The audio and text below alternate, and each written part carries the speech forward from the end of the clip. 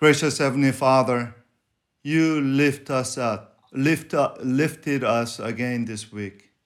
When nothing else could help, your love lifted us. With gratitude, we come to cling to you today. Speak your love to us so that we can live for your glory and the gospel of Jesus Christ. In the most lifting name of Jesus we pray. Amen. Let's read 2 Timothy chapter 3 verse 1 to 5. 2 Timothy chapter 3 verse 1 to 5. But mark this, there will be terrible times in the last days.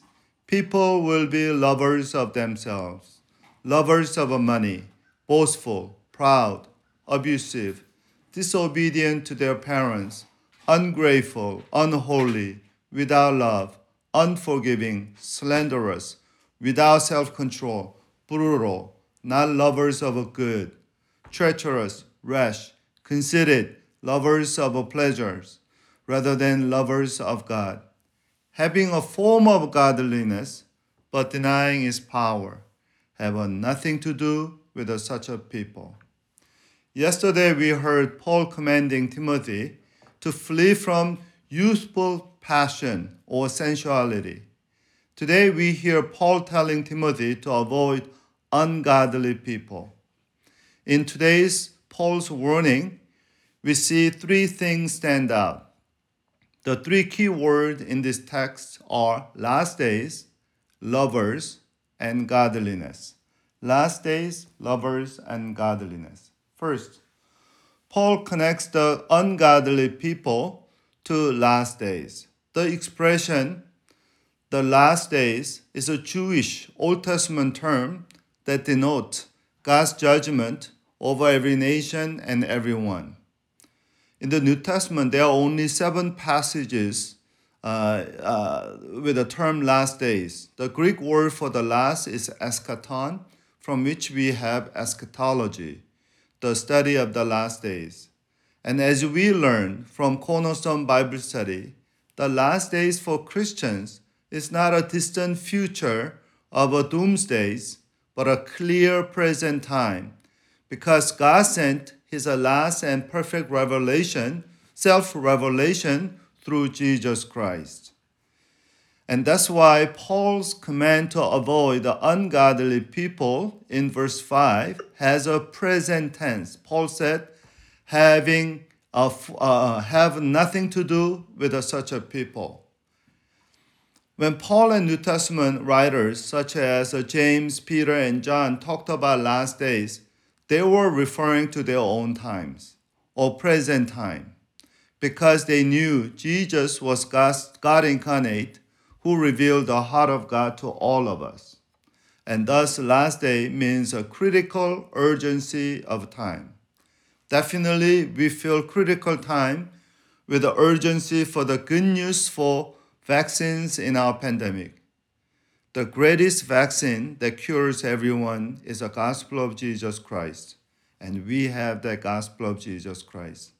And it gives us God's forgiveness and eternal life. Now, what was Paul warning about the last days? Here, Paul was now warning about the Antichrist and his worldwide persecution of Christians, like Tim LaHaye's Left Behind series. He was warning about the ungodly people who love themselves more than God. That's the second outstanding point in this passage. People Paul called for our critical attention or those who love themselves more than God.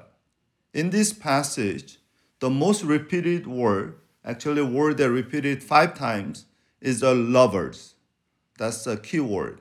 Verse 5, people will be lovers of themselves, lovers of money. Verse 3, not lovers of good. Verse 4, lovers of pleasure rather than lovers of God, lovers. The ungodlies are not those who hated God, but those who love themselves more than God and before God. They love themselves first and God last. They did not hate God. They simply loved God last or least. They loved God only when it was convenient and only when it was really, really necessary. Paul connected their self-love to, now, love of money and pleasure. Why money? To love somebody means to meet the need of the person. To meet the needs, you need to have a power.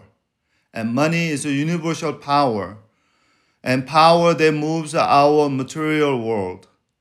In the capitalist society, money determines our class, our influence, even convenience, and ultimately pleasure.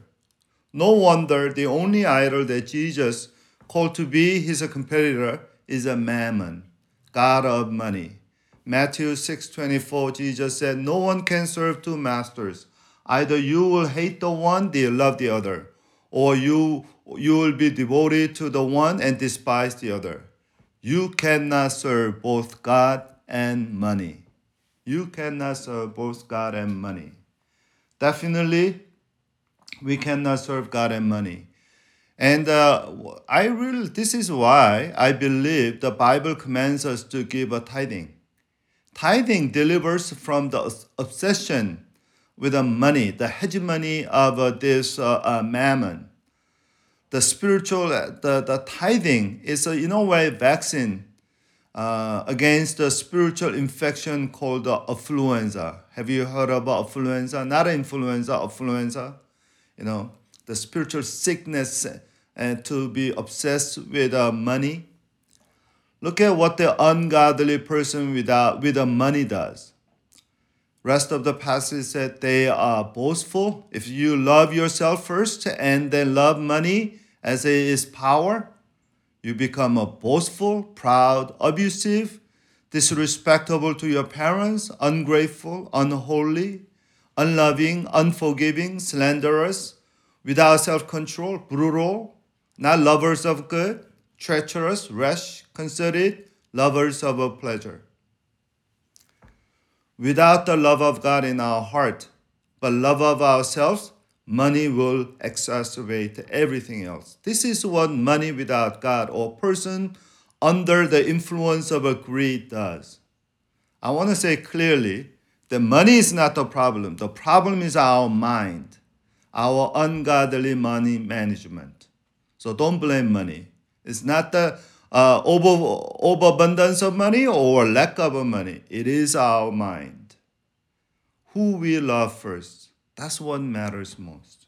Finally, the most shocking and challenging part of the warning today is ungodly are not irreligious people, but they are very religious people. Paul said they have a form of godliness without its power. A commentator said they had an appearance of godliness in that they had externals of religion in place. They were expert on externals. I like that. They were expert on externals. The ungodly were masters of asceticism. As Paul earlier said, they forbid marriage, require abstinence from food that God created to receive with thanksgiving by those who believe and know the truth. The 1 Timothy chapter 4, verse 3. Legalism was their forte. They had carefully mattered everything out for their followers. They have a rule for everything. So these people, they are actually very religious people in form, but they are absolute phonies. They are phonies because they have forms without substance. And a pastor named Kent Hughes, once a pastor of a University Presbyterian Church in front of Wheaton College, he commented on this passage this way. Just as it was possible to be a member and even teacher in the church of Ephesus and be lost, it is possible to be lost in today's church. Unregenerate evangelicals are growing reality in both clergy and congregations. It is so easy to acquire appearance of godliness, to subscribe all the right subcultural expressions and customs of Christianity, yet be denying its power by quality of our lives. The ungodly, for me, is like strawberries that taste like a cucumber. Have you bought those beautiful, delicious looking red strawberries that taste nothing but a cucumber? So I have a last question for all of us. If you and I are strawberries, are we really real sweet tasting strawberries, or are we just looking like strawberries? When God tastes us, will He be pleased with us? When others bite us, will the sweet juice of Christ come out of us? Let us live with the power that God bestowed upon us in the name of Jesus Christ, through the power, through the presence of the Holy Spirit. Let's pray. Gracious Heavenly Father, we love you, Lord. We want to love you not only with the lips and rituals, but with all of our heart and all of our wallet. We want to worship you not only Sundays, but also every day, especially Friday. We want to lift your name, and we want our VIPs to see lifting name of Jesus through us. You are our first love, Lord. You are not our last priority or afterthought. You are our everything because we are everything to you.